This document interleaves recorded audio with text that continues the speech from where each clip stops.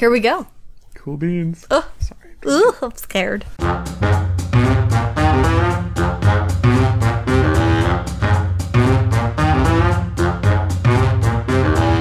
Hey, and welcome to another episode of ATA with Danny and Ray. I'm Ray, and Danny's not here. Instead, we have two very special people that I'm so excited to introduce to you guys. Why don't y'all go ahead and say who you are? Hi, I'm Jesse Puffenberger. Hi, I'm Gabby. That's my wife. So Jesse and Gabby are going to be joining the show. I'm so excited because, life is crazy and Daniel's life is crazy. So while Daniel and I love doing the anime side of things, we don't really have time to get into like cartoons and other animated goodness. So I'm super excited that Jesse and Gabby will be able to help me dive into all of the classics that we grew up with and things we didn't grow up with. Yeah. Like, I'm excited. Me too. I'm really excited. Yes. So, like, as a warm-up question, can you guys name, like, what was one of your favorite cartoons growing up? Jimmy Neutron. Oh my gosh. Really? I mean, I loved the classic, like, Danny Phantom, SpongeBob, Fairly Odd Parents, and Jimmy Neutron. But Jimmy Neutron was the one that, like, I was always on I was always on the TV whenever or always in front of the TV when the new episode came out. I had video games, like computer games, from Jimmy Neutron. That was my thing. I had a Jimmy Neutron birthday party when I was like... Oh my gosh, dude.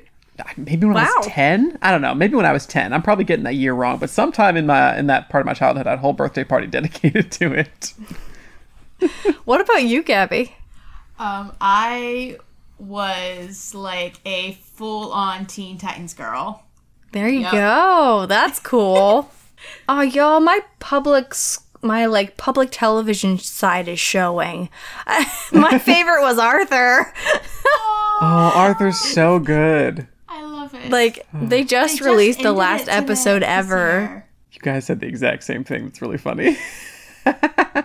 Y'all, my heart is bursting. Like, that was my childhood. Dare I say, even part of my adulthood? Like, Well, it's been on forever. yeah. That was a 25 PBS years. one, right? Wasn't it? Like PBS Yep. Yeah. Kids? Yeah, that's why I said my PBS Kids side is showing, because, like, that's what we had. It's like 3 channels, and that was one of them. I So, feel that. I think my favorite PBS cartoon was actually Cyber Chase. that is excellent stuff. Really Yeah. enjoyed that. Although I can't stand math, so I'm not sure why I had such a good time. Really? I don't like math. Or I wasn't very good at math. It's because Hacker was amazing. That's why you loved it. Hacker! Love it. Yes. Oh gosh, we are detouring hardcore, but you Yes, know that we are. always happens. So who cares? At least we stayed on topic of cartoons. Daniel and I end up talking about like coffee. So We don't have Yeah, much to talk who about knows? because we don't drink it, so you're safe there. that's fine. There we go. We'll stay on the animated side of the internet. So today we are reviewing the movie Scooby-Doo Franken Creepy. Okay, first of all, what did y'all think when you heard the title of this film? I was excited. Yeah. And I'll tell you why. I read like somebody's like analysis of Scooby-Doo, because that's the kind of internet that I'm on, where they basically said the more ridiculous and cringy a Scooby-Doo title is, the better the movie is. And I completely believe that. I could almost believe that too. Yeah. It's like the more silly it is, the more you're like, this is a really good movie. So I was very excited at the title. Oh my goodness. Gabby, what were you like cringing inside, or were you curious? I was just really curious because I hadn't heard of it before. So Yeah. I was like, a new one. I So mean, like it's y'all not had new, never but- seen this one before. Never. I had not either. This was actually, I found this like at the library on DVD, and I was like, what is this? I've never heard of this. I'm getting it. And I did, and I was not disappointed. But Yeah, it was. so why don't I just ask it now? Would you recommend this to somebody? 100%. Yes, I would absolutely recommend this movie to anyone. Me too, Mitt. Me too. Yeah. Yeah, it is. I enjoyed it so much, and we'll get into why. But first, before we lose people, if you haven't seen this movie yet, here is a brief spoiler-free synopsis, and then after that, it's pretty much it's all game. Like, you've been warned. Okay. Here's the premise of the show.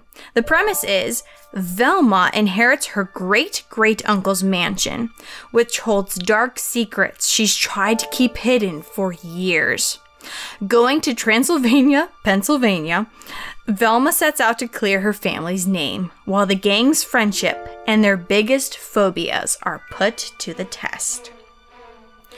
So that is the basic premise of the story.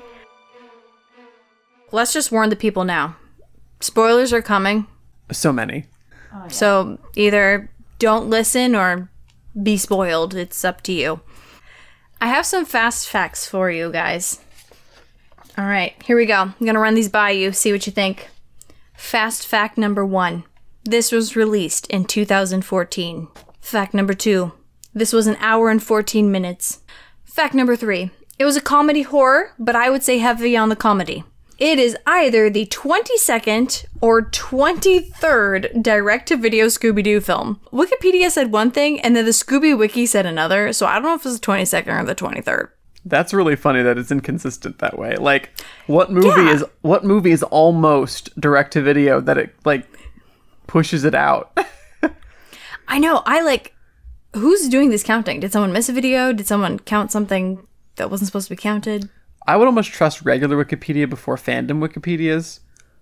I don't know why. I'm just like, this is the more respectable Wikipedia. The Scooby-Doo one had more stuff. I would trust the fandom ones first because people that put stuff on the fandom ones are obsessed. That's fair. I guess I'm just used to trusting Wikipedia Classic for, like, facts and, like, fandom for, I don't know, useless trivia. Fiction. Fiction. It is a fandom wiki, which, can we just say, we live in a world with fandom wikis. People make these and run them and add content to them, and I would just want to know who has the time and, like, to find all of this stuff and then, like, compile it and then put it up there and, like, organize it online. Like, these people, where do they come from? I don't have this kind of time. I feel like these are the people that are so obsessed with, like, animation and cartoons and stuff that they're like, we must compile the information and for the future generations. Yeah. Oh, okay. This is a heart-wrenching fact. Although it is not listed in the film, this was in fact dedicated to Casey, is it Kasem or Kasem? Kasem. The Kasem, who passed away in 2014. Oh, yeah. Original voice of Shaggy Rogers. Yeah. Yeah, he passed away that same... I think it sounds like he passed away in this early summer, and then it released like that August or September. So, yeah it's crazy. Casey Kasem.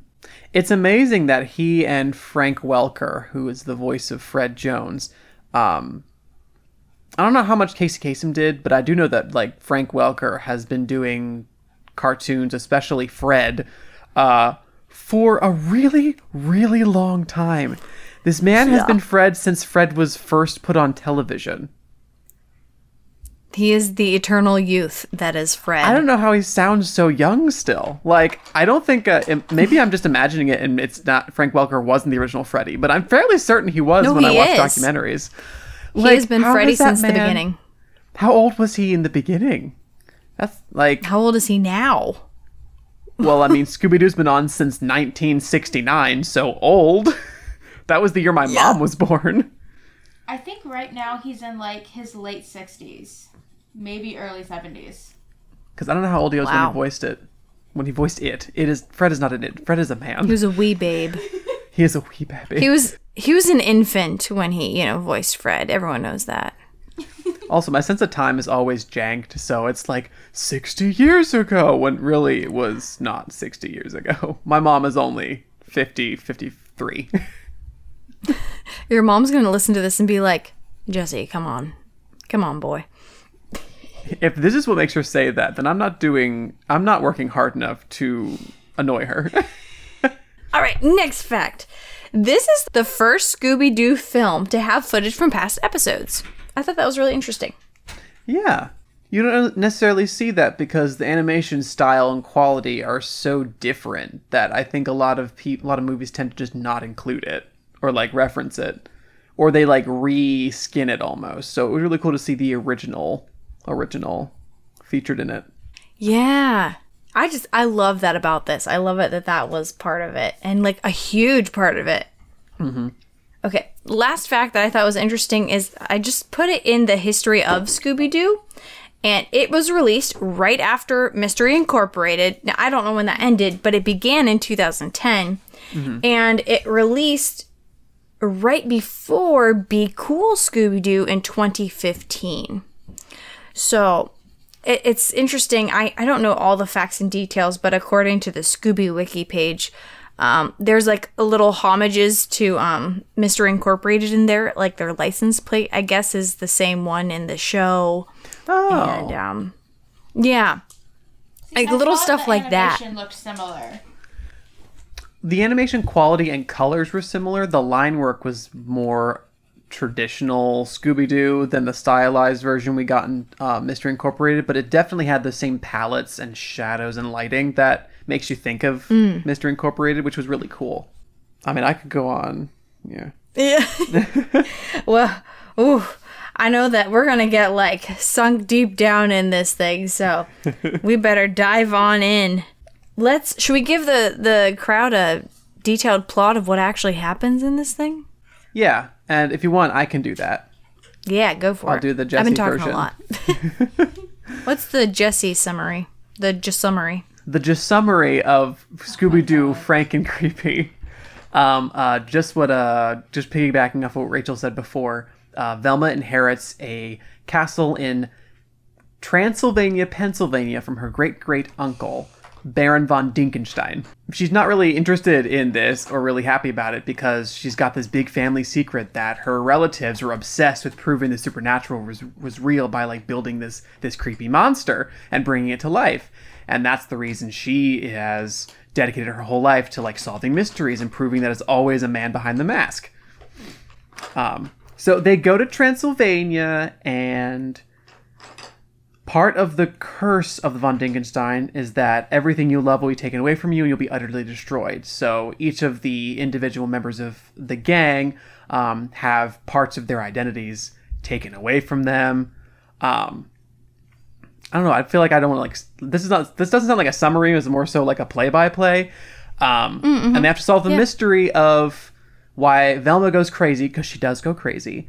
And if the monster that she brings to life is actually a monster or not, and what the heck is happening to everybody, because it feels like a true haunting, because all this terrible stuff is happening. Like, a lot of stuff happens. Yeah, it does.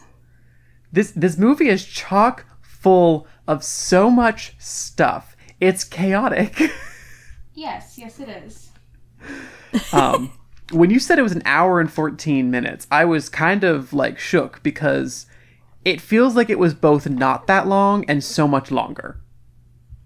Like, hour and 14 minutes is not... Yeah, so much happens, but it happens so quickly. So, yeah, the editing style can attest to that. I just want to talk about the editing style real quick. Okay, should we just dive on into favorite parts? Because, like, that's one of my favorite parts of all time. I mean, the editing is hilarious. Because, especially in the beginning, they do these, like, fast cuts with these noises. Like, when they get in the mystery machine, there's, like, the sound of tires squealing, and then it suddenly cuts to the keys jangling, and then, like, the horn honking, and then, like, pulling into a parking spot in the space of, like, 4 seconds. But it's paced out really, really cool, so it gives you a sense of motion, but it's so quick. And I notice it's often with traveling or, like, taking in a scene. So either they're like going in the mystery machine somewhere and bam, bam, bam, bam, bam. Or, oh, Fred's taking in the array of tools in a room. Bam, bam, bam, bam, bam. And it's so interesting. And they use sound instead of music. I never thought about that. Yeah, if you notice that, like if there is any kind of background noise or music, it almost gets cut out completely in favor of the transition sounds they use, like the tools and the car engine and all this other stuff. Oh. But yeah, the editing in this, I gotta say, whoever, and I'd have to look at the production credits, but the person who headed the editing of this is a genius. Yes. Because that opening sequence where the gang is like calling in to Daphne's, it almost looks like her YouTube channel. That's not what it is, but they're like video conferencing in to say hello on her website. Mm-hmm. And and then it cuts to all these jump cuts, and the animation is so clean and smooth and detailed. Like, this thing looks so professional. I kind of feel like this movie would have looked just at home in a cinema. Like, if it had been released for cinema instead of direct to DVD. Because of how good it looks. Yeah. What did y'all think of Daphne's web show? It was so silly. Share your thoughts, Gabby. It was silly. Why does that feel like so, like, the 2000s now? Everyone has a web show, and of course Daphne would have one. Yeah. She would. I also love the in that particular sequence when Velma calls in, Daphne's like, "Oh, just singing your praises," and Velma's like, "I know." Like, she's not surprised by this. Sing my praises. Oh, so I didn't catch this, but according to the Scooby-Doo wiki, apparently that whole conversation happened in the restaurant. So, like, in the sequence, they have the whole web show. Then you see laptops closing and bam, they're in the diner together. I think apparently that implies that they were all at that table together the whole time doing the web show, calling in. And did they just change their backgrounds? Do you think that's a thing? Or do you think they're just speculating on the fandom side of things? No, I fully believe that's what happened. I'm just imagining they go out to the malt shop, because in Scooby-Doo, the malt shop never dies. They go out to the malt shop, and they set up all their laptops, and instead of hanging out, they hang out, but also hang out online. And that is such a 21st century notion. Yep. Also, props to them for predicting Zoom backgrounds, if that's really how it worked. Because because Fred's background was not the diner, but it could have just been like how on Zoom you can set your background to something. But this is in 2014. Was that even a thing in 2014? I don't know if Zoom was around, but it definitely wasn't as iconic and prevalent as it was during the height of COVID. It was around because I was using, not Zoom, but I was using Skype. Is that the same? That's not really the same Skype thing. to me is like an ancient piece of software. I do not use Skype. I used to, but not anymore. Yeah, same. Well, I was just going to ask Gabby, like, what her thoughts were of the beginning of the film and the editing and stuff. Oh, I yes, talked a whole please, bunch. Gabby. I don't really have any opinions on the editing. Just because we're valid. the editing nerds, Rachel. Yes. I love it. I just love it so much. Like, that's goals for editing. Comedic timed editing of glory. So good. Wonderful. Okay, also, like, when I first watched it, I just love the fact that they were talking about a bunch of their old mysteries. Yeah. I had no idea that it would all tie together in the end. I was just like, oh, this is interesting. But literally, they did not waste one sentence, one clip. Like, it was all purposeful. That's the thing about this movie. Everything was super intentional. There really wasn't anything throwaway. Because when we watched it a second time last night to prepare for today, and I was noticing so much more that was being set up. Yes. Yeah. Like, I feel like if you're an English teacher, I don't know what I just said there. This movie would be like perfect for an example of Chekhov's gun. Chekhov's gun.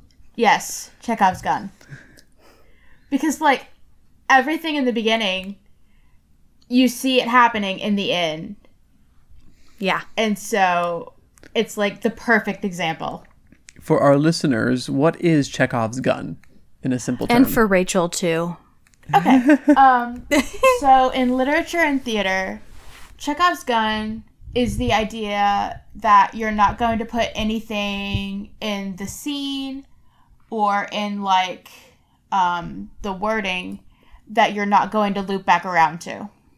So, like, if in chapter 1 of a book, you have, like, the character gets a sword, and then it disappears. It's going to reappear somehow, either as the character's weapon or as something that will kill the character at the end. The concept that, as far as I know, stems from Anton Chekhov, who was a Russian playwright. Yep. And he was famous for, like, if a gun was hanging off the mantle on one of his sets, that gun would eventually be taken down at some point and used. It wasn't just going to hang up there for decoration. Everything he put on stage was used. So Chekhov's gun as a literary term, as a story term, means that everything that was set up in the beginning of Frankencreepy were Chekhov guns that were then fired or used at the end of the film to tie everything together. Yes. Nothing was wasted, like you said. Yeah. I think I've seen that in action in stories and film, but I never had a term for it. So that's cool. Yeah, well, she's That's an awesome. English major, and I was a theater minor, so Chekhov's gun comes up a lot in our studies. That's cool. Welcome to the show, ATA, where you will learn so many things. We will teach you That's whether you awesome. like it or not. They're like, all right, I'm going to get off the podcast now. Goodbye. I'm not here to learn. That's so cool. Did you guys have any other thoughts about like the intro and stuff? Or are you ready to move when they meet the lawyer? The only other thing that I want to highlight on is not only is the intro sequence that sets up the story really good, the opening credits look really, really good. They look like, so you know how like some of the more recent Disney movies, like from the 2010s and such, the end credit sequence is usually this really artsy, like Encanto's got it, Ratatouille had it, I'm pretty sure Rapunzel had it. There's just like this artsy, cute sequence where there's like little animations and drawings and stuff that go with the main credits of it before going into the rolling credits. The opening credits for Scooby-Doo made me think of that, because it's like Disney movie featured film quality.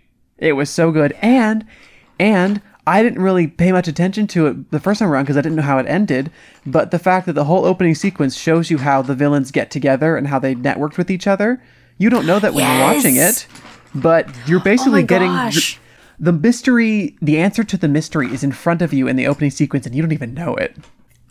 I love It's it. so And I love it that they wild. used audio from the old episodes. Like either they redubbed it or they just literally pulled it from the old episodes. Like I'm pretty sure it's stuff they said from the episodes they referenced too. I think they pulled. I don't have any basis for this, but I'm fairly certain that they could have pulled those from any of the direct-to-video movies that have come out in the last 20 years. Gosh, 20 years. Right, yeah. Ugh. But any of those, as well as any of the TV, although I'm not sure how the rights go between the direct-to-video releases and like Cartoon Network. Not sure how they handle that. But yeah, That's a there's good so point. much I they don't can know. pull from because there's so much content. It's based on those, 4 episodes? I would not be surprised if they're like, let's steal some lines from there. The only reason I would not think that's why it is because you can hear Mindy Cohn, the voice of Velma, and Grey Delisle, the voice of Daphne, in those lines, and those aren't the original voices of Daphne and Velma. Or else that would have been super cool. I knew that. That would have been awesome. But that's something they could easily just record there and move Yeah, on. they could have taken from the dialogue. They could have just had Mindy and Grey and the rest of them just say lines that were in the original scripts from those 4 episodes. I wasn't paying enough attention, no or not, but they can do whatever they want. True. Okay, transition. Lawyer? ? I love the lawyer sequence. What about it? Well, first of all, I did not recognize him, and I don't think you're supposed to really recognize him, but I didn't either. They stayed pretty true to how he was originally designed in the Phantom Shadow. So, to remind the audience again, we think he's just Velma's family lawyer when they go to meet with him. He hacks into their web show and's like, we have an emergency. And so we later find out that he's one of the brothers, right? From the They were the partners. Creep? So it was Creeps and Crawley were the two lawyers yes. who were dressed up as the Green Ghosts in the in What a Night for a Fright. One of the episodes is mentioned. Creeps isn't there, but Crawley is. And if you go back to, well, they show it to you actually at the end. They show you a clip of them like being hung up and waiting for the police to come arrest them. Right. They stuck really true to Crawley's original design, but it goes over your head because you haven't seen him in 50 plus years. Yeah. No, I like the guy who voices him, and I think the whole sequence is funny just because before you realize he's a villain, he's just this really deadpan funny lawyer who's not trying to be funny. He's like, oh yeah, there's a whole curse, but there's nothing to worry about, but he's super serious about it, and we know why, because he ends up being one of the villains. But when you don't know that, you're like, man, this guy is he's a little extra. He's a little extra. Like, dude, what are you doing? I didn't have any actual notes on the lawyer. I just noticed that when the Von Dinkenstein's ghost actually showed up, I literally wrote down, oh, that ghost reminds me of Iron Face. Like, I wonder why. I had even seen it before, and I was just like, oh, that's interesting. See, that's one choice I was like, huh, because they show you a clip of Iron Face right before we see Iron Face's mask, but you're supposed to not connect the two. Like, I feel like they were setting it up like you weren't supposed to make the connection till later when Daphne's like, oh, I should have recognized that mask. Meanwhile, in the beginning, I'm like, yeah, we all recognize the mask, right? Hello? Yeah. Just me? It was just you, because I did not recognize it the first time. Okay, I'm just Oh, really? really hyper fixated on the mask then. Maybe it's just because we... Yeah, what are your thoughts, Gabby? I thought it was funny. Like, the part that stuck out to me the most was the part whenever Shaggy and Scooby are freaking out about the legacy. And they're like, his legacy and his armacy and his footacy. It killed me. Oh, the jokes are so good. Since I know you said you didn't really have any notes more about the lawyer, but like kind of directly following that part of the movie, when we get to the train ride, which is just a trip in itself. Oh, yes. Love the train ride. But especially, this movie is really good at playing things in threes, which is the rule of comedy. It has to come in threes. And what I mean by that is when Shaggy goes up to the front of the train where the curse man ghost thing is, the ghost of Baron von Dingenstein is, and the ghost is like, ha ha ha ha. And Shaggy goes, ha, ha, ha, like he's scared, but it gets repeated, like, goes, ha ha ha ha ha ha ha. And it's just, the way it flips back and forth, it goes 3 times, and it makes me giggle. That's a really, really rough description of it, but it's so good. The comedy was just on point. It was so random, but because it was random, like, all the time, it wasn't random. Like, the movie had a theme, and it stuck to it, as far as the comedy goes. Okay, random cut. My favorite random cut from the whole thing was something. What were they even talking about? They were talking about on the train about being thrown into like the abyss or something. And then Shaggy made a comment about being thrown into a vat of pudding and how they'd be okay with that. And literally they show Scooby and Shaggy being thrown into a vat of pudding.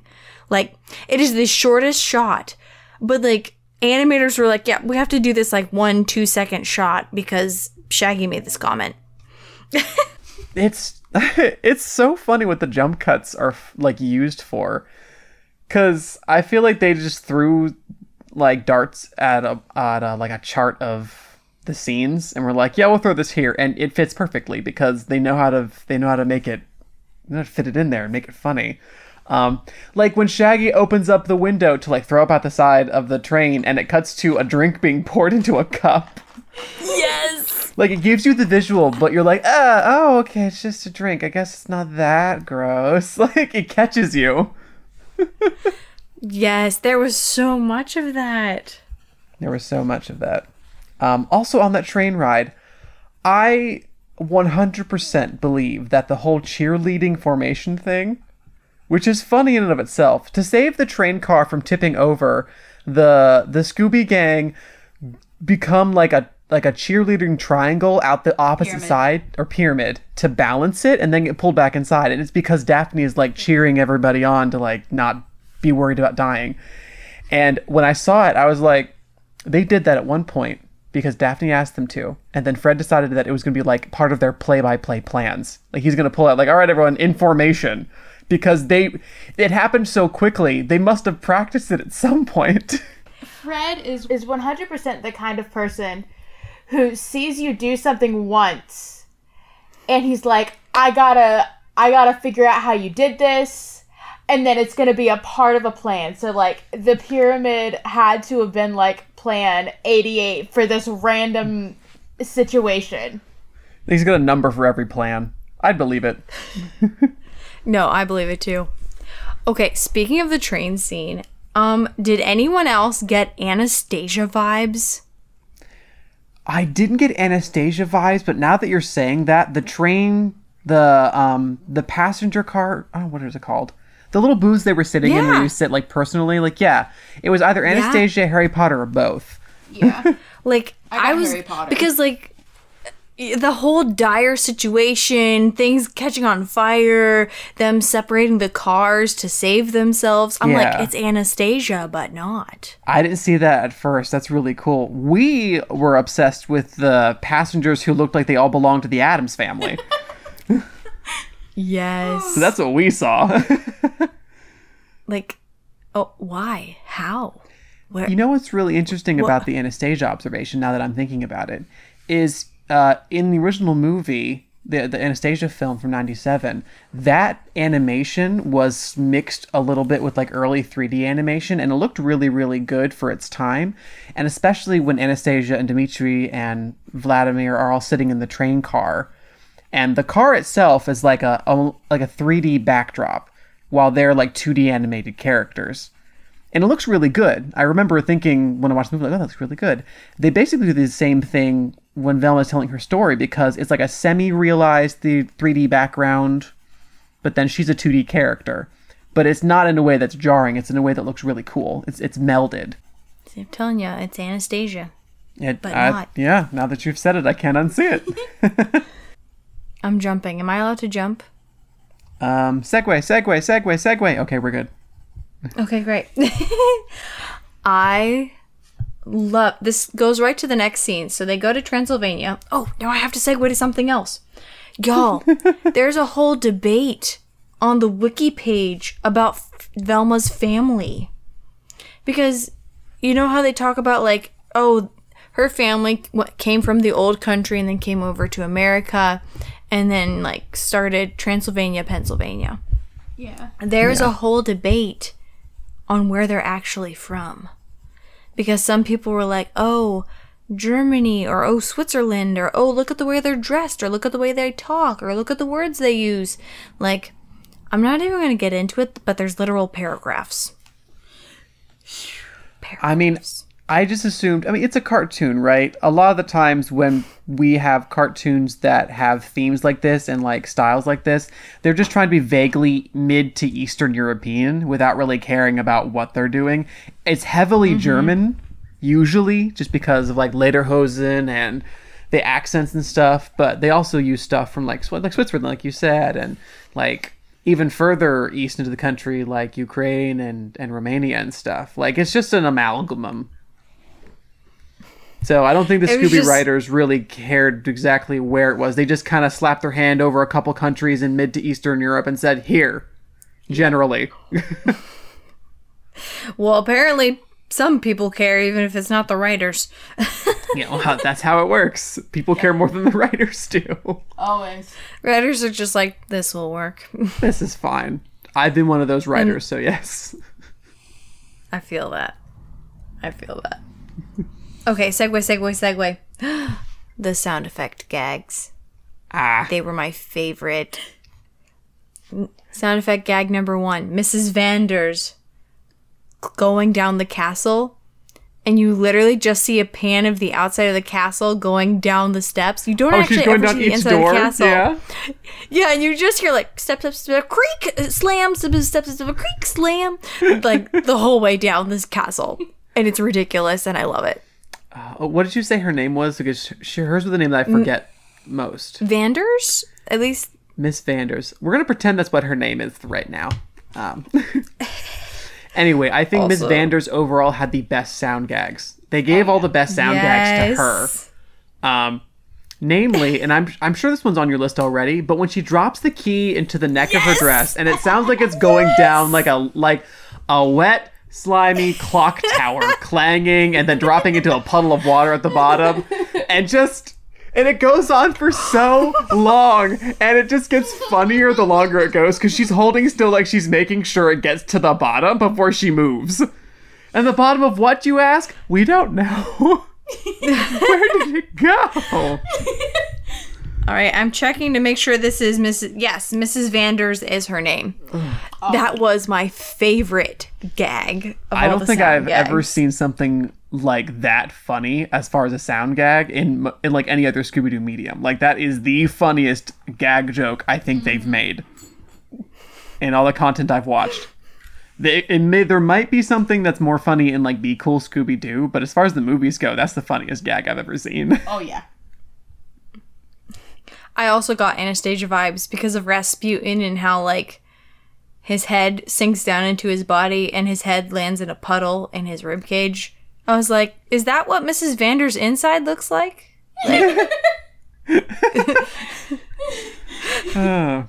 I gotta tell you, as much as I love the Anastasia film, and we went and saw Anastasia on Broadway, which was magical, I never liked Rasputin. He creeped me out way too much. I liked everything about Anastasia except for the Rasputin parts.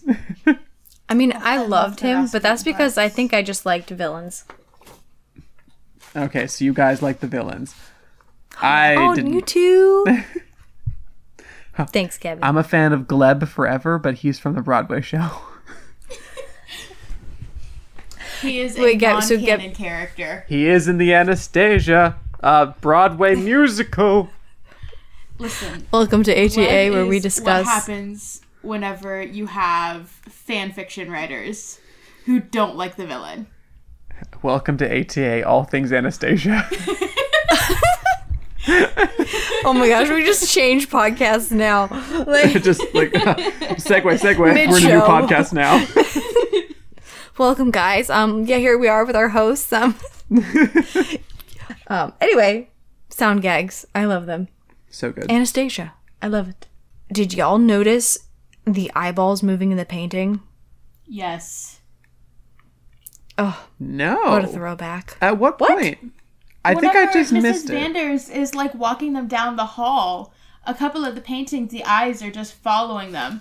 Do they draw attention to it, or is it something that you kind of have to notice in the background? Because I didn't notice They it. drew attention to it. Okay, then I'm just blind. I just loved it because it felt like such an old Scooby-Doo thing to do. It's funny because I feel like anytime you watch a movie or a cartoon and the eyes move in a painting, it's like this is an homage to Scooby-Doo. Not saying they originated it, but I feel like they did it long enough ago that it might be the original visual gag or visual thing. To add to my point here, after we watched Frankie Creepy last night, we watched Legend of the Phantasaur. Know that Scooby-Doo one? Yes. And at the very beginning of that, there's a painting whose eyes move.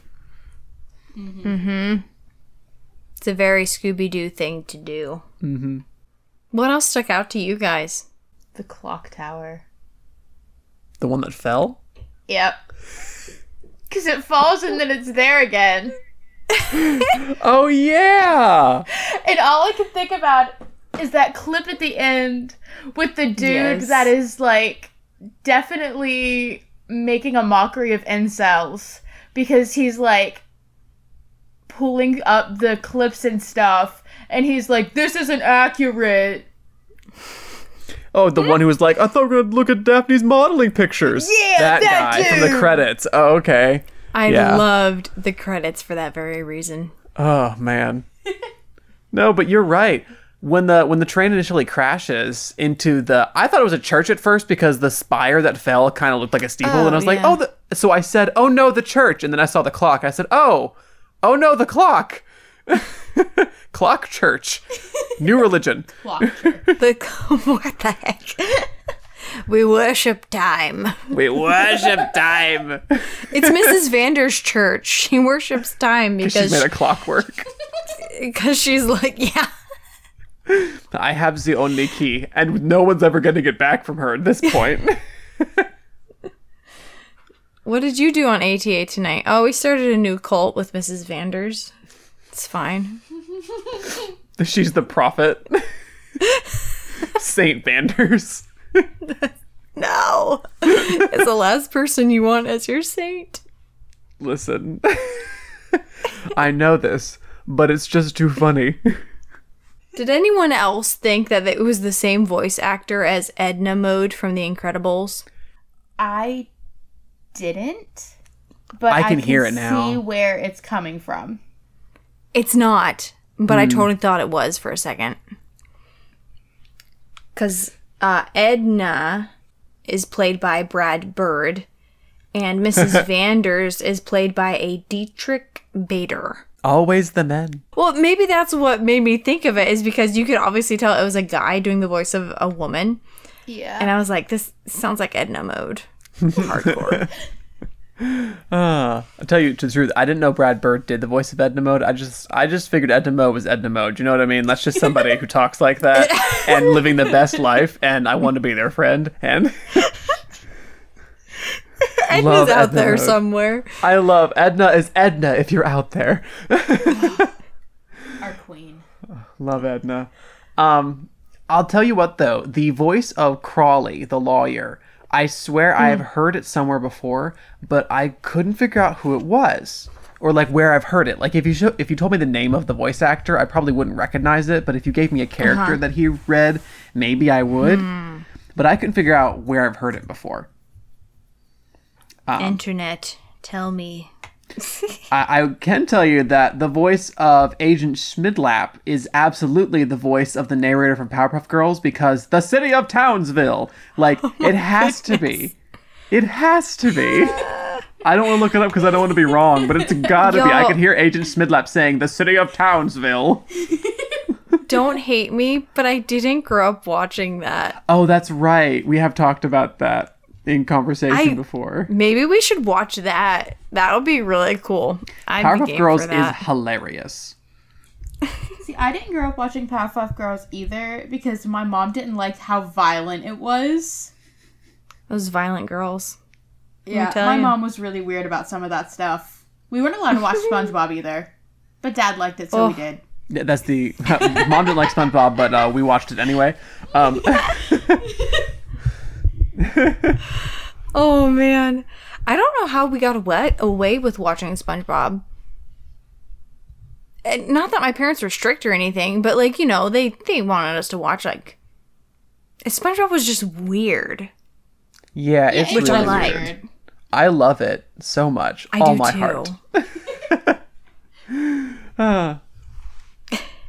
I can't find him, Jesse, but we will someday, some way, we will find out what that man has voiced. Well, anyway, I love him, whoever he is. I've decided. Oh my gosh. The depressing throwbacks to the van exploding. Every time the van, like, the explosions just got bigger every time, and I loved it. Yeah. And like when he got like over his mourning and like used it as strength, and the earth unexploded, and so did the van in his like mind's eye. Hilarious. Okay, but like, I love how the van is Fred's reason to keep going. Because like in that fight scene, he's ready to give up. And Daphne pulls out his keys and she's like, "Don't do it for me, Fred. Do it for her." And like all of the sudden, he's like this Arthurian like hero with a broomstick. It's so funny too because where this is in release wise, like what you were saying, like where it is in the lineup, following Mystery Incorporated, where Fred was obsessed with traps, and this movie, Fred's obsessed with his van, and then when you get to Be Cool Scooby Doo, Fred is obsessed with his van. Mm-hmm. And I'm like, this is where it starts. The obsessive Freddy starts with Mystery Incorporated, and then they just give him a new obsession as they go. I loved it. Oh, can we talk about how they literally played on, like, what am I even saying? They flipped the gang upside down on its head with their phobias and fears. Like, that's what makes this so interesting as a film overall. Like, yeah, it's funny, and it's definitely funny, and it's chaotic, but exactly what you're saying. They really did. They flipped it. They did something really interesting with the main characters, and they don't necessarily have to do that when they do these movies, because it's pretty, I would say at this point, it's pretty easy to write a Scooby-Doo movie, because it's easy enough to follow what the characters do and stick to their personalities. But this movie was like, no, actually, we're going to do something completely different. We're going to make Daphne self-conscious, Velma crazy, Fred depressed, and Shaggy and Scooby brave, and also full. Yep. And it works. it does. Which one shocked you the most? I was more so trying to figure out what happened with, like, Shaggy and Scooby. Because, like, I could tell right off the bat that Daphne was in a fat suit. But, like, with the two, I was like, they're suddenly full? They're never full. That's weird. And they're brave. And they're brave. Yeah, like Velma just randomly offhandedly mentions that she's going to take their brains out and give it to her monster. And they're like, oh, okay. I mean, we kind of need those, but okay. Whatever you need, girl. Whatever you need, queen. Yeah. So supportive. I want to segue right from that in that my most shocking one. I thought that Shaggy and Scooby were, like, it was weird, but I was very interested to see where it was going. When Velma emerged in that, like, bodysuit dress with a shock of white hair longer than what she started with, and I was like, whoa, hold on a second. What is happening here? Like, I was expecting Frankenstein, but instead we got his bride. Or rather, I should say, yeah, like Frankenstein the doctor. Like, can y'all help me out here? Why are they just doing opposites? Why did they take Velma and make her, like, I don't even know, like Ursula but thin? Like Ursula but thin. I feel like it was a visual way for the writers to draw a larger contrast between Daphne and Velma, because, you know, Daphne's in an inflatable suit and then Velma's in a very, like, attractive, slim, it looks like she was sewn into that dress. And again, it's another way that just flips the script, flips the characters. You know, because Velma very easily makes Daphne feel self-conscious because she's like, look at you, you're beautiful. Really? No. Daphne runs away crying. Like, that's not normal for any of them. Nope. I think anyone could look at that dress and be like, wow, Velma looks gorgeous for once. But then also, like, any girl knows that if you're going to be in a dress like that, you're not moving. You're not At moving. all. It's not You're happening. not going to use the bathroom, for at least not until you're, like, done with the dress. Yeah, and, like, I love the fact that they commented on that. Because, like, Velma ran to get the monster, and she's like, how did I do this in this dress? The hypnosis did more than just make her crazy. It made her agile. It's crazy. So, with Daphne, specifically, because, of course, Fred, hilarious, poor, depressed man with his PTSD from his van, his lost love. Scooby and Shaggy chasing the monster down those hallways, and just, Velma's crazy. But Daphne was super interesting, because hers was probably the most obvious. It's like, oh, yeah, she's not an oct. They're just putting her in a inflatable suit, and the shellfish part, I didn't catch. Like, I know she said she was allergic to it, but when they said that that's what she got to make her look kind of puffy, I was like, oh, that's kind of a clever thing, because you don't really think twice about it. But I loved it because her initial thing is like, oh my gosh, I'm ugly and I'm fat and I'm no longer attractive. I'm not the pretty one. And that seems kind of shallow, because it is shallow a little bit. But she goes through like a secondary transformation before she gets out of the fat suit, because when she goes through the mirror into the subterranean caves and she like, you know, has an altercation with the ghost, at one point she's like, she gets mad enough that she jumps back at the ghost like, come on, take me. I'm going to take you. I'm going to take you out in this giant suit. How did she not feel that though? Like, that's my question. I imagine we just have to accept that, is my guess. But I mean, I think you're supposed to accept it. The only thing I could think to explain it is that the dress she was in actually was form-fitted to her, and the inflatable parts were just around it. Oh. Like, the sleeves were still, like, the sleeves were still, like, tight on her arms, for example, but then they were inside of, like, basically like a balloon that puffed up, made it look like she was a lot bigger.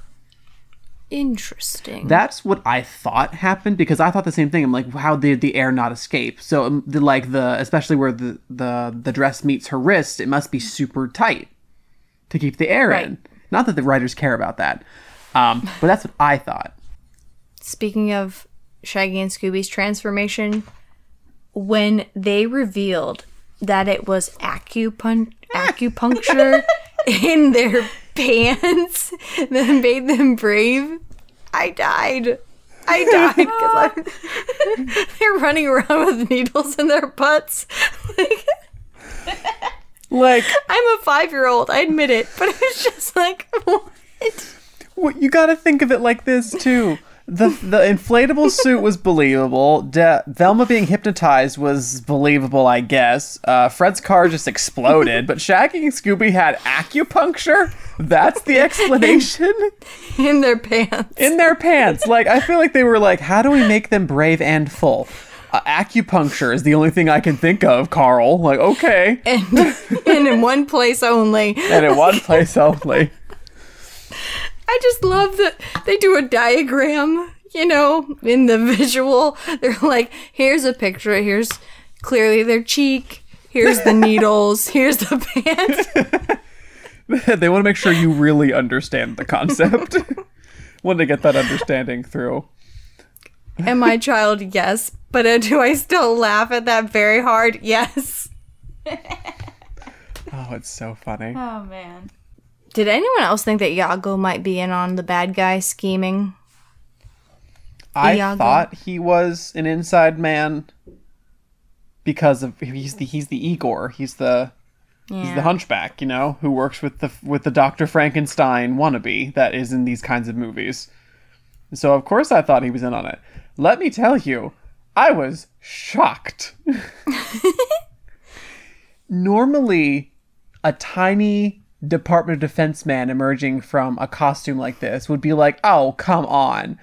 Except in the very beginning of the film, they talk about exosuits, and that they show a tiny Department of Defense agent in an exosuit that was stolen. And so I'm Literally like, oh. Nothing is wasted. Nothing's wasted. Like, they foreshadowed little tiny Schmidlap, whom I love with all my heart. I've said that about at least 10 people during this podcast, and it's all true. I just have a lot of love in my heart, okay? Gabby, who did you love in this film? I think I absolutely loved Fred in this film. Because it's so funny. Because he's, like, trying to figure out how to get around life without his van. And, like, every now and then he's like, I got something in my trunk. Oh, wait. No, I don't. And then, you know, it cuts to the van explosion. But then he thinks that he can build himself another van. And instead, he ends up with, like, a souped-up carriage with a horse that somehow managed to get into the mines. And you're like, I mean, okay. The logic leaps they had to make. Like Fred determining that where Daphne was by, like, it sounds like it's coming, like, triangulate between these walls, there's moisture, there must be a subterranean cave. Like, I mean, yeah, he wasn't wrong about those, but the fact that they had to, like, is Fred always this smart, or is this just a plot device? It's a plot device, obviously, but it's funny because it's not like he made up anything to figure that out. He just happened to be like, I know a lot about, like, sound triangulation and subterranean caves and moisture, all of a sudden. Okay. And this stuff like that happens throughout the whole film, and, like, it just keeps, like, piling on top of each other, how ridiculous yet, like, not incorrect this stuff is. Except the mountains. There are no mountains like that in Pennsylvania. Yeah, absolutely none. That's valid. Yeah. Like, there's some mountains in Pennsylvania. They're kind of rounded off, though, because, you know, the Appalachians peter out up there. But there are no giant, craggy, Alps-looking mountains with castles on top of them in Pennsylvania. That was like when I was in college. My senior roommate was from Colorado, and she showed me a textbook that she had one time, and she's like, these are your mountains. No, these are my mountains. And these are your mountains. Yeah, we may not have mountains, but it's easier to live on our mountains than it is in the Colorado mountains or the Rocky Mountains. Like, we can actually live on ours. It's really difficult to live in the Rockies. Yeah, true so, that. We have livable mountains. Livable mountains. We're more environmentally friendly. I have a question. Who is the clientele of this torch-making village in the mountains of Transylvania, Pennsylvania? Who's buying these torches? Question. The Amish. LARPers? LARPers? Like people who go to Ren fairs or set up Ren fairs. Like, I'm like, the Amish, LARPers, and Ren Fair people. Is that it? Is this Medieval the clientele? times? That's about all I can think of. Filmmakers? Okay, we figured it out. Great. I'm like, how are they feeding a whole village off of torches? What I want to know is, as funny as Transylvania, Pennsylvania is, I feel like that was an afterthought because everything about the film is as if it's set in Eastern Europe. But at the beginning, they're like, oh, it's in Pennsylvania. As if to, like, they, like, added that joke last minute. Do you know what I mean? Like, if they hadn't added Transylvania, Pennsylvania, the movie wouldn't have been any different. I wonder, like, do you think that's just a joke? Or do you think it was a logistical thing, like, oh, we can't actually send them to Transylvania? I don't know why they would have issues logistically, because they've sent the gang to Antarctica, I'm pretty sure. So they can get around. Right. Would it be the fact that, like, they had to tie it to Velma's ancestry somehow?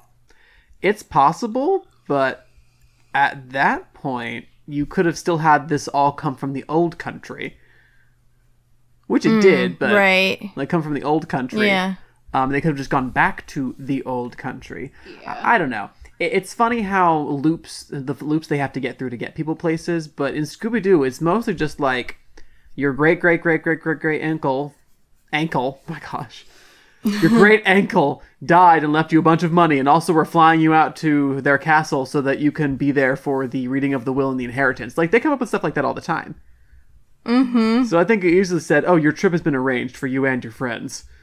They didn't do it that way, which is fine, but I realized watching it that being in Pennsylvania doesn't really affect the movie at all. Nope. Yeah. I guess it's just a word gag.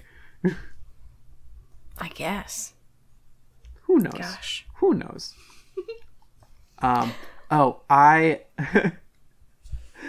I love the anti-Scooby social network. Yes. That concept. And, like, it's such a dumb concept, but, like, it works because the criminals are so dumb.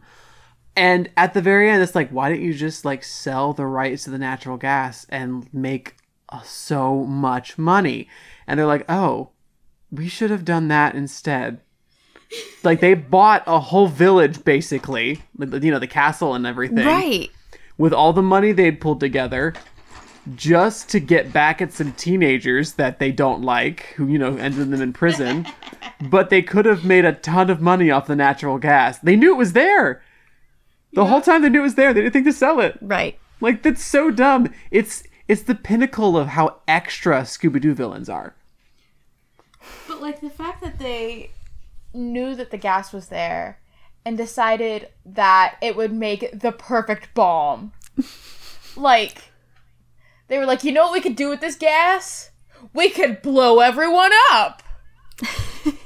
Because that's smart and cost effective.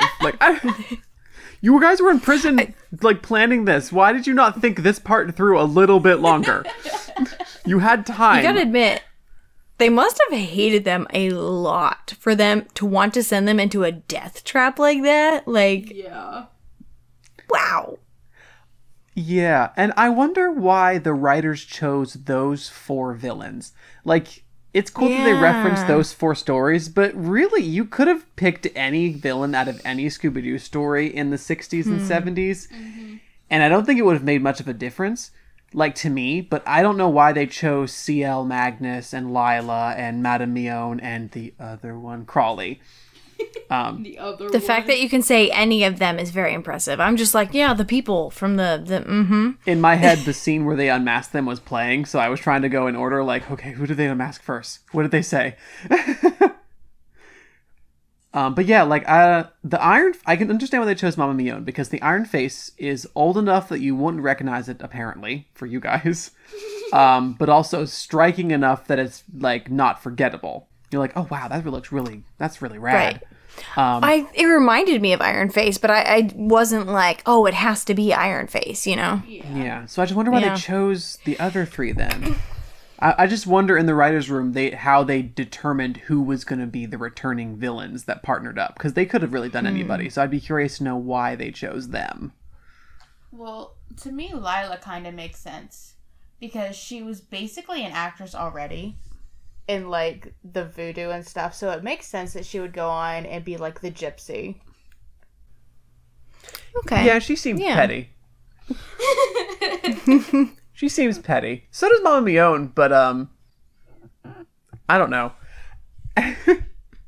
I think it was a little bit not unbelievable, but I feel like Mama Mignonne being Miss Vanders. Spoiler, we already said there were spoilers. I feel like her being Miss Vanders didn't make a lot of sense, because Mama Mignonne is muscle. That's true. She's a big buff lady, and she was a big buff lady whenever she was Iron Face, and they didn't play to that at all. Unless Mama Mignonne was behind Iron Face this time again, but they didn't show that at all, so I've got no idea if she was or not. But no, they put her in skinny Miss Vander's dress and said, yeah, this is fine for Mama Mignonne. It just seemed to be kind of a waste of her original character design. I thought of a connection for Creeps and Crawley, maybe. Creeps and Crawls? Creeps and Crawls. That maybe the whole setup for them was that Scooby inherited from this Colonel Sanders, this rich gentleman, and went to a creepy house. Yeah, this rich chicken man. And it's just interesting that, lo and behold, oh, Velma, you've inherited this estate. It's kind of the same setup that they had the first time. Yeah. No, that connection makes sense when you put it like that. Yeah. I mean, I don't know why they choose the same setup, but I mean, it is a connection to their story. Well, it's like the notion that criminals tend to do the same kind of crimes. Mm-hmm. Yeah. Thieves generally do a lot of thieving because they got good at it. And unless they've been actually reformed by the system, which the system is not really good at reforming people in the first place, but unless they got reformed, they'll probably go back to thieving because that's what they know to do. So the whole, you've got an inheritance, but I'm actually using this as a front to get what I want, is just something Crawley knows how to do, and he went right back to it. Oh, and for Mama Mignonne, if she was already kind of doing undercover stuff with other bad guys and had a network, of course she'd get in on the anti-Scooby network and be like, yeah, heck yeah, I'm going to join this. Oh, for sure. Anytime that it was implied that Miss Vanders / Mama Mignonne was in the monster suit, I think that was more apt for Mignonne. I think she should have been the monster the whole time, personally, but personal opinion here. C.L. Magnus, the shipping magnate, which is, do we use the word magnate anymore in the modern world? That's my cure. That's my question. I don't. I don't. Do you? No. That's a no from the Gabrielle. I was ready for Gabby to be like, yes, all the time. Every other word is magnate. But I think they used his character very, very well. His disguise and his role in it, I think, made a lot of sense. As far as like what they had him do, not so much his connection to like why the writers picked him, but having him be like the mayor or whatever, the representative, and be kind of like, I think from a writing perspective, the fact that they set this in a town of people whose families emigrated from Eastern Europe, who seem to be like a culture of like, we distrust outsiders. We're generally kind of aggressive and closed off. Not that was everybody, but that's what they were kind of going for, was that kind of maybe stereotypical Eastern European village. Worked really well because the mayor and Miss Vanders and the gypsy lady and the captain of the guard or whatever, they all seemed super suspicious, but that's just because the whole town was super suspicious of the Scooby Gang. So it kind of covered that up.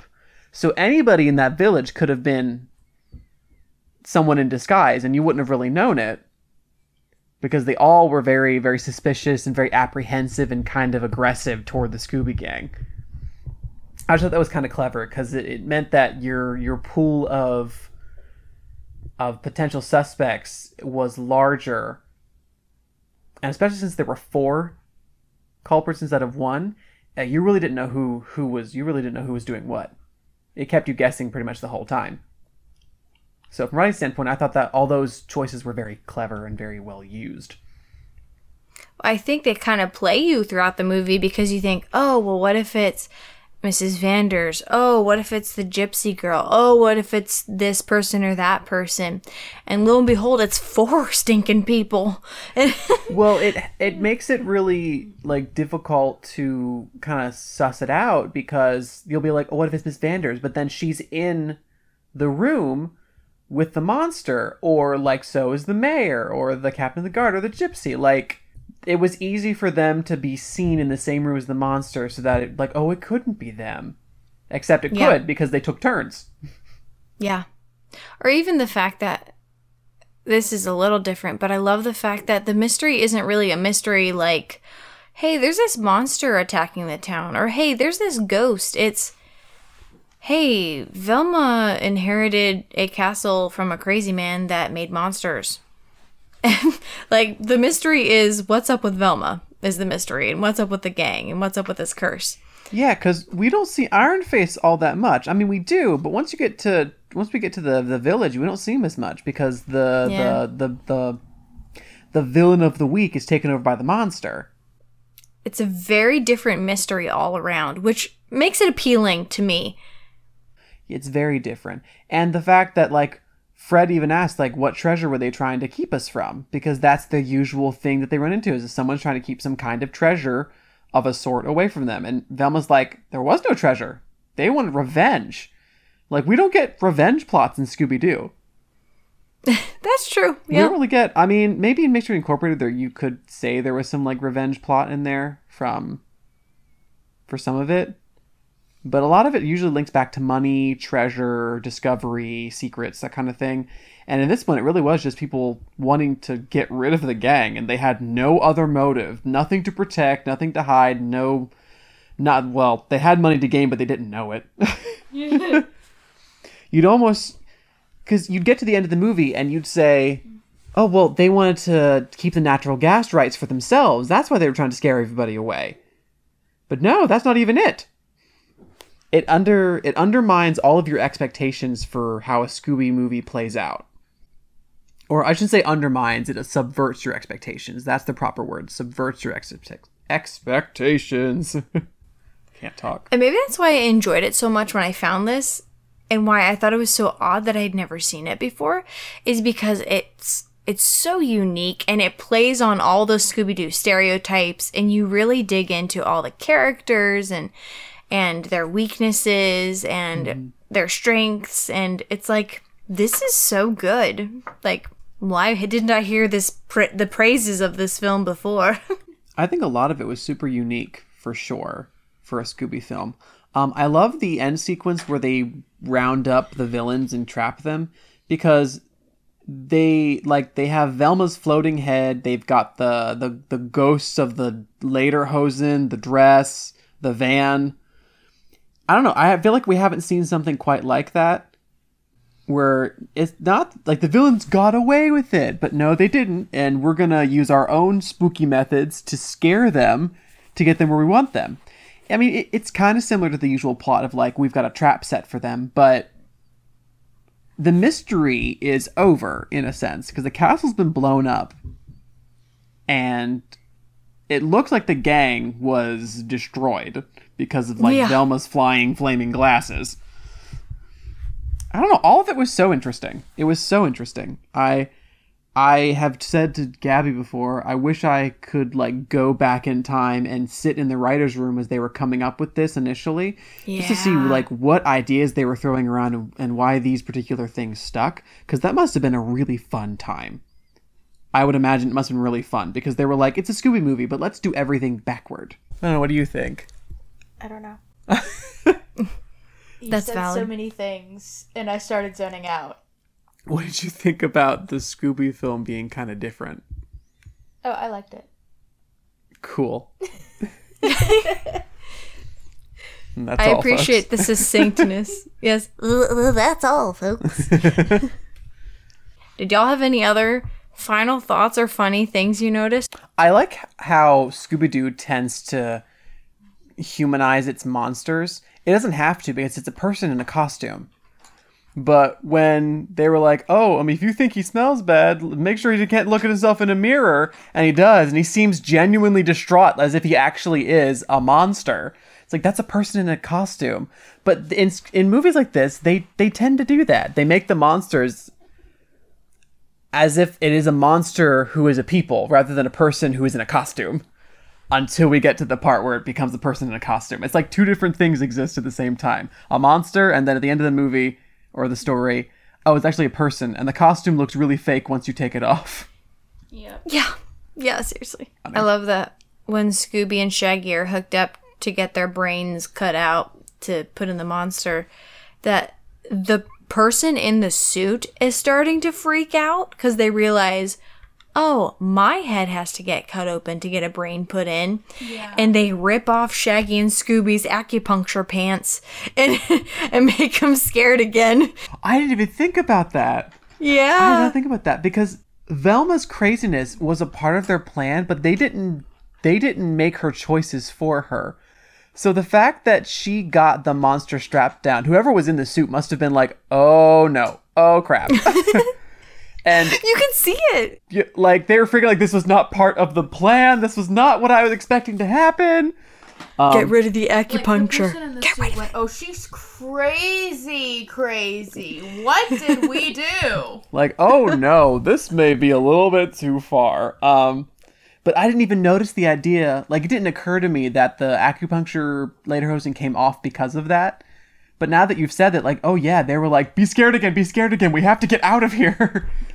And then they eat the leather straps. What? They've eaten worse. Sure. Worse. Yep. I'm trying to think of anything else that really stood out to me. I really liked the film overall. I would watch it again. We watched it with my sister the first time around, and she was dying. She thought it was so funny, and she was making all the same, like, confused, like, why are they doing this faces? But we were enjoying the fact that we were confused. I spent most of this film, like, trying to figure out why. Just why. And being like, I don't know why, but I'm having a fantastic time. Did we already say that we would recommend this? Oh, yeah, we already did at the beginning. We're like, yes, we would recommend this to anybody. Oh, yeah. So we can do that that scale that we had talked about at one point. Oh, yeah. Do you want to use the same one? Well, I think we should. I like the idea of the scale, so I think we should use it now, and then we can use it for the next bit of stuff we do for Scooby-Doo. What was it? It was like, just like enjoyment, 1 out of 5 Scooby snacks, right? Mm-hmm. And then we did like the level of spookiness. Yes, 1 out of 5 Spookies. Spookies. Wasn't it like cobwebs or something? Oh, it was cobwebs. 1 out of 5 cobwebs. That's right. So, I'll ask you, Rachel, on a scale of 1 to 5 Scooby Snacks, how much did you enjoy the film? This is a 5 Scooby Snacks for me. I love this one. What about you, Gabrielle? It was 6 Scooby Snacks. I was gonna say that too. Whoa. 6 Okay. Scooby Snacks. Are there actually cobwebs for you guys for this one? That's my question. Let me think about it. I will give it 1 cobweb because the art is so good. I have this notion where like the spookiness doesn't mean necessarily that I'm scared, but like the setting itself looks really spooky and it doesn't look corny. Like the castle, as corny as it is that it's sitting on top of this really tiny, tall mountain, this really skinny mountain. Inside the castle itself, it's very well designed. The shadows and the lighting and the colors and stuff, like it's a very creepy place. The laboratory is really creepy. The fridge full of animal parts, the machines, that huge glass atrium window thing above them. There's a name for it. It's like the top of that part of the house is glass paneling and it opens up. A skylight? It's a really big skylight then. Yeah, a huge skylight. My brain went skylight, yeah. Mm-hmm. Yeah, I just couldn't think of the word skylight. I don't know. For the setting alone, I would like to award it 1 cobweb, but that's all I'm going to give it because it's one that you're supposed to, that you laugh at for the whole time. Yeah, I wasn't spooked out by this one at all, simply because, like, the setting, the characters, everything looks spooky. Like, but, like, I wasn't spooked out because, Right, like, it's so... Yeah. Yeah, so I think I have to give it at least 2 cobwebs just because the look. Like, the look is so perfectly spooky, especially the village. But, like, it's not actually a spooky film at all. For sure. Because you can look at, like, the artwork and backgrounds of other Scooby-Doo episodes and movies and stuff, and sometimes, like, you can definitely see, like, there's a creepiness factor and spookiness factor to the artwork that's, like, on a scale. Like, when we watched Legend of the Phantasaur, which is a really good movie. Maybe one worth talking about. We watched it, like, it mostly took place in, like, caves and in a dig, like an archaeological dig, which looked really good, but it did not have the same spookiness that the huge, like, castle did. So, like, there is a distinct difference, I think. So I think it's fair to award cobwebs just for the artwork alone. Gabby, did you have any spooky webs in your spooky scale? I give it a 2.5 cobwebs because it kind of encapsulates the idea of the sublime, like uppercase S, which is the idea that, like, there is the potential of something to be terrifying and dangerous, but, like, the way that it is, or at the distance it is, it's not. Cool. So from far away, not creepy, up close, creepy. Did I understand you right? Yeah. Because I've never heard of that concept before. Sublime. It is specifically a romantic literary idea. So, like, Wordsworth Longfellow and, like, Lord Byron and stuff, people like that. Oh, Lord Byron is a good one to reference for something like this because, you know, Mary Shelley, Frankenstein, Yep. all that good stuff. Yeah. She's so knowledgeable, isn't she? I mean, let's be honest. If anyone got up close to Mrs. Vanders, the spookiness scale would go right up, like, way Oh, up. it's so funny you mentioned Byron because Mary Shelley features in one of those jump cuts where it's like, it inspired Mary Shelley, and she writes and slams the book down on a desk, and so she's even in the movie. Very briefly, Yeah. we're talking seconds. If seconds, maybe If like seconds. 2. On second. A singular second. That's all that I really wanted to talk about on my end. Did you all have anything else you wanted to note about the film? I don't have any more notes. I think I'm good. Well, I guess we better wrap this up. Do y'all have anything you want to say to the peoples before we say goodbye? Catch us next time because we're gonna keep doing Scooby-Doo. I want to keep doing Scooby-Doo. This is just ATA, all things animated, is just all Scooby-Doo. All things. Well, we'll do other stuff, but I think there is a treasure trove of Scooby-Doo content that we could like alternate Scooby something else if we wanted to, because there's just so much Scooby out there. It's not like we're going to exhaust it anytime soon. And it's all worth talking about. Good, bad, funny, like it's all good. Good content to talk about. Gabby, any words of wisdom or anything for the peoples? Eat a cookie and drink a very large glass of milk. If you can have milk. It makes everyone happy. And if you can't have milk, have a Gatorade. Get your electrolytes up. You need to take care of yourself more. Yes. Aw, I feel like we just entered, like, family session time. All right, peoples. Thank you for listening to ATA with Not Danny and Ray and Jesse and Gabby. And catch us next time when we may or may not discuss the very episodes that were referenced in this show. You know where to find us. ATA with Danny and Ray on the Instagrams, the Facebooks, and the emails. So that's all. Goodbye. Bye. Bye.